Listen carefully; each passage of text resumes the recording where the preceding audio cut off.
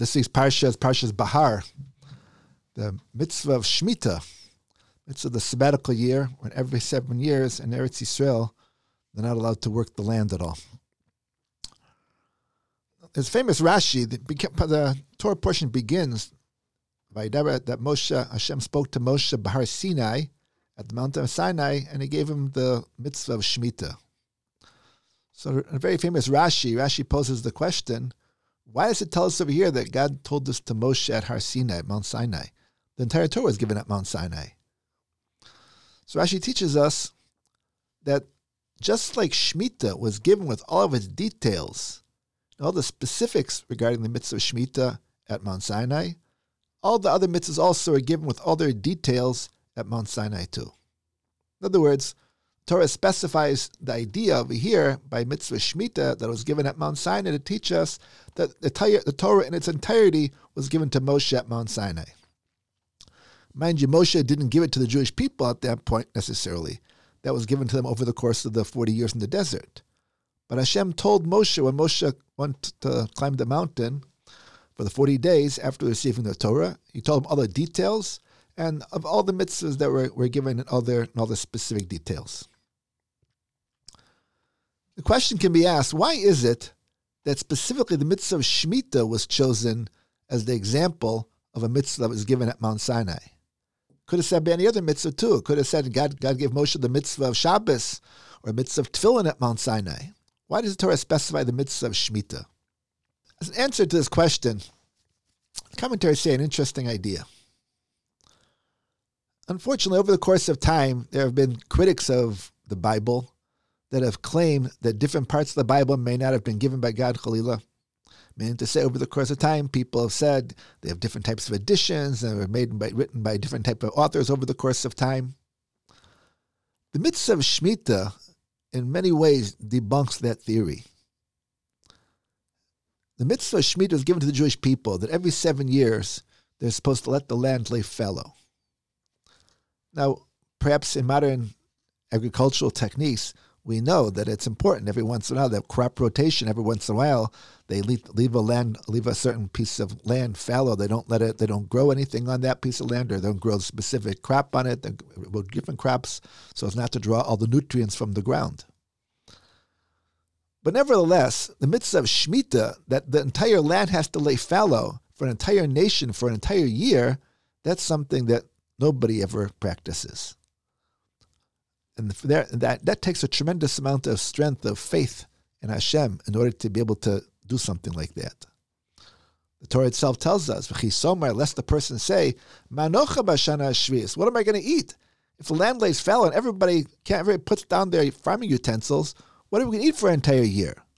Crop rotation is very good. Maybe you don't grow a certain crop this year, grow a different crop. Or maybe you don't grow a certain part and other parts you could grow. But let everything lay fallow at the same time? How am I going to be able to feed my family? And then the Torah tells us that Hashem promises the Jewish people, don't worry.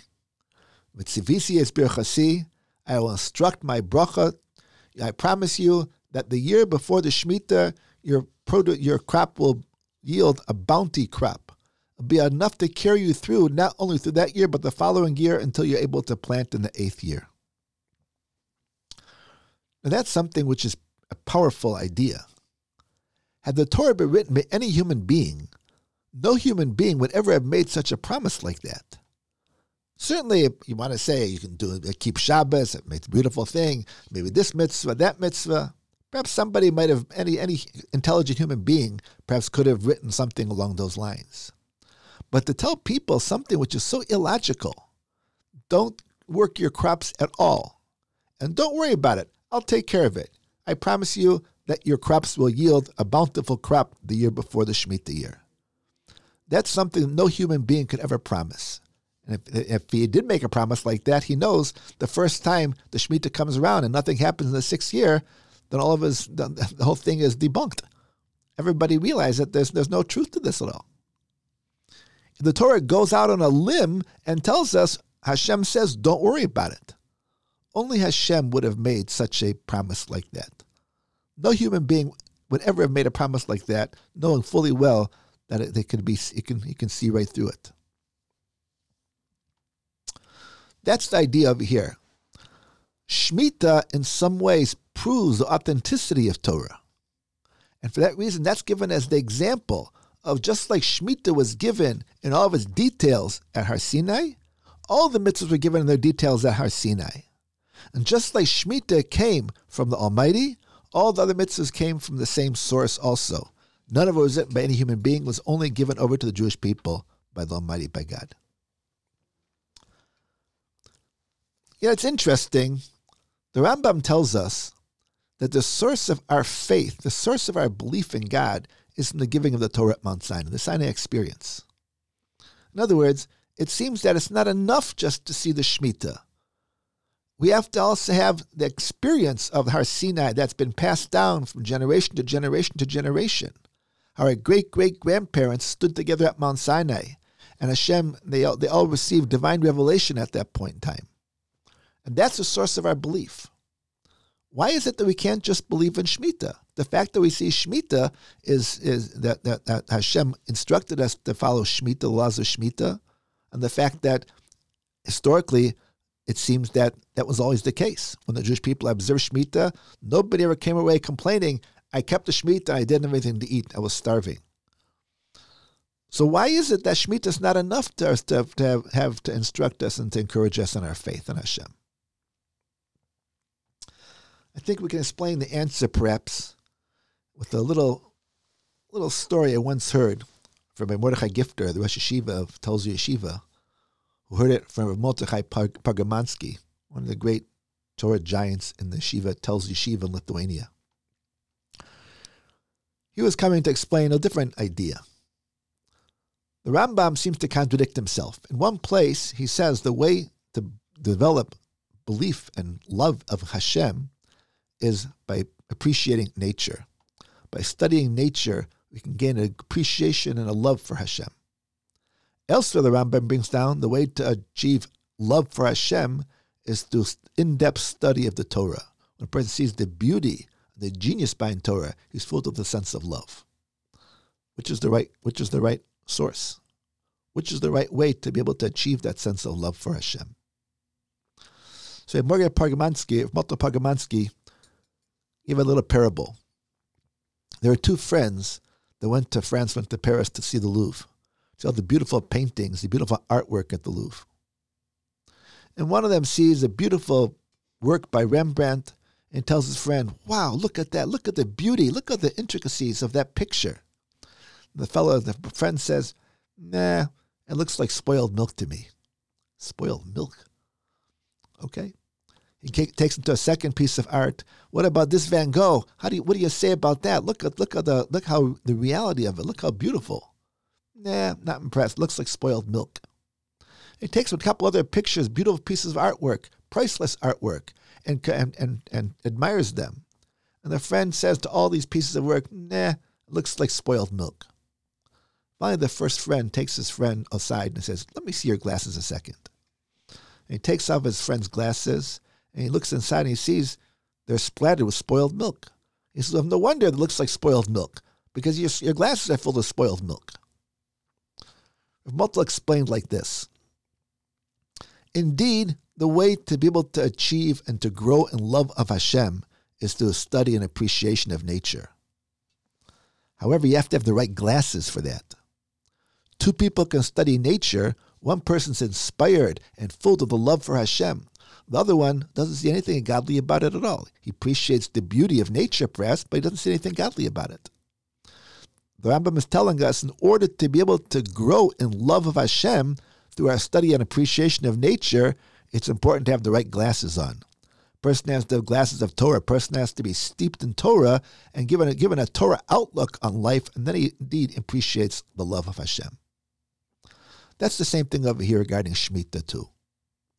Although Shemitah, indeed, it's something which is fascinating, to be able to say that Hashem promises us, don't worry about it, we'll get through it. But it's not a guarantee that a person will necessarily recognize Hashem. There's a famous story. In late 50s, in the Shemitah year, there was a moshav in Israel called Komemiut. I think if I recall correctly, it was the first moshav that observed the Shemitah in the land of Israel, in the state of Israel. And whereas all the other surrounding moshavim and fields would plant and work their fields during the Shemitah year, in Kohamiyot they refused to do that. In Kohamiyot they observed the Shemitah properly. It seems that year there was a tremendous outbreak of a locust plague, that literally devoured most of the crops in the area. And for some inexplicable reason, the fields in Kohamiyot were not harmed whatsoever by these locusts. When the Brisker Rav heard this story, he said, it's a mitzvah to publicize this story. Everybody should see about the importance of observing Shemitah. There was a young man who was a Baal Tshuva. He grew up in a neighboring kibbutz, and at one point in time, he became much more observant, much more connected to his heritage. When he heard about this story, he went back to his father, who lived in a neighboring kibbutz that was not an observant kibbutz, and said, Abba, did you ever hear this story in the late 50s? You were in the kibbutz at that point in time. Do you remember what happened at that time when there was an outbreak of locusts? The father says, certainly I remember. He said, is it true that the locusts affected all the surrounding areas but didn't affect Kohamiyot? He said, that is true. So if that's the case, I don't understand. How can you be a non-believer? If you see something like that happen, isn't that the greatest proof? So the father told him, what are you talking about? Matter of fact, the people of our kibbutz took some of us from our kibbutz to the Kohamiyot and said, see, take a look at those religious Jews. Even the locusts don't want to have any part of them at all. Even the locusts themselves spread all around that they won't touch the produce in that religious kibbutz. Here we have something that, looking at it through the proper eyes, through the proper outlook, could be tremendously inspiring. Yet without the proper outlook, somebody could see the exact same thing and come to the opposite conclusion. That's what the Rambam tells us. Although Shemitah certainly is a shot in the arm and allowing us to be able to see and to appreciate the divine authorship of Torah. But nevertheless, we have to turn back to the tradition, the transmission of Torah from generation to generation about what happened on that mountain 3,300 years ago. That's the source of our faith. Only when we believe in that, then we can turn to the Shemitah and have a greater appreciation of what Shemitah is all about and the divine authorship of Torah. Have a great week, everybody. Ever think about starting your own podcast? The Maverick Podcasting Network makes creating and running your podcast easy and fun. Visit maverickpodcasting.com to get started today.